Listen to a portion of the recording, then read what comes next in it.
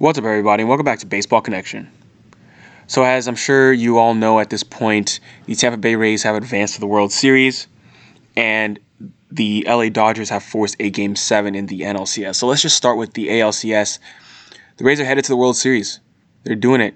They punched their ticket for the first time since 2008. Second time in franchise history, first time since 2008. They're going to the World Series. They got a 4-2 victory over the Astros yesterday in Game 7 at Petco Park. I mean, they held off a scare there where they were up 3-0 in this series, and then Astros won 3 straight to force a Game 7, but Tampa Bay won yesterday's game by a score of 4-2 to get the job done. I mean, they saw their 3-0 series lead vanish in just 72 hours. That's got to be a very scary feeling, and probably a lot of anxiety going on in that dugout, quite honest.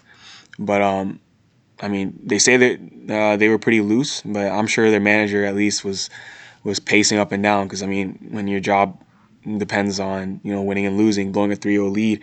Blowing a 3-0 lead is not going to look good. But Kevin Cash doesn't have to worry about that. Randy Arozarena hit his 7th home run of the postseason. This dude just continues to rake. 2-run homer yesterday. And, I mean, he became ALCS MVP. Charlie Morton took the ball on the mound. 6 punch-outs in Game 7. I mean, this dude in Game 7s, in his career, he's always just pitched well in clinching games. He pitched the ALCS clincher for the Astros back in 2017 and also the World Series clincher that same year. So he threw 5 2/3 scoreless innings, set the tone for a Rays team that desperately needed it. I mean, they were following 3 consecutive losses, and Morton is the only pitcher in Major League history with 4 winner-take-all wins, twice as many as any other pitcher. So, big game Charlie, I guess. It doesn't have quite the same ring to it as Big Game James, which is another former Rays pitcher, James Shields, but Charlie Morton has definitely earned that title for his career. So, yeah, it's going to be Rays versus whoever wins tonight between the Braves and the Dodgers. So, speaking of Braves and Dodgers won yesterday by a score of 3-1. So they survived elimination for the second consecutive day. So they are going to play Game 7 tonight, 8 p.m. Eastern on Fox and FS1. And, I mean, you're seeing Corey Seager if the Dodgers win the series, Corey Seager will be the NLCS MVP for sure. I mean, he and Justin Turner went back-to-back on home runs in a 3-run first inning. I mean, those are all the runs that they would score for the Dodgers would score for the game, but that's all they needed. Walker Buehler pitched, and he was a stud.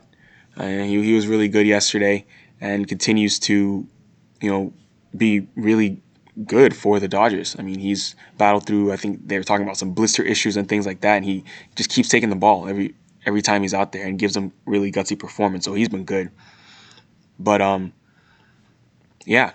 winner's going to move on tonight. The Braves are going to throw Ian Anderson, so that's going to be interesting.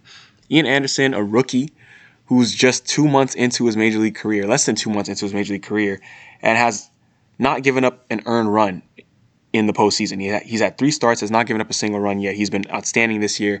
Now he's going to pitch the biggest game of his life, Game 7 of the NLCS against the Dodgers, and we'll see what he can do to continue to add to his story, or will the Dodgers figure him out? Well, that's going to be huge. We don't know who the Dodgers are pitching yet.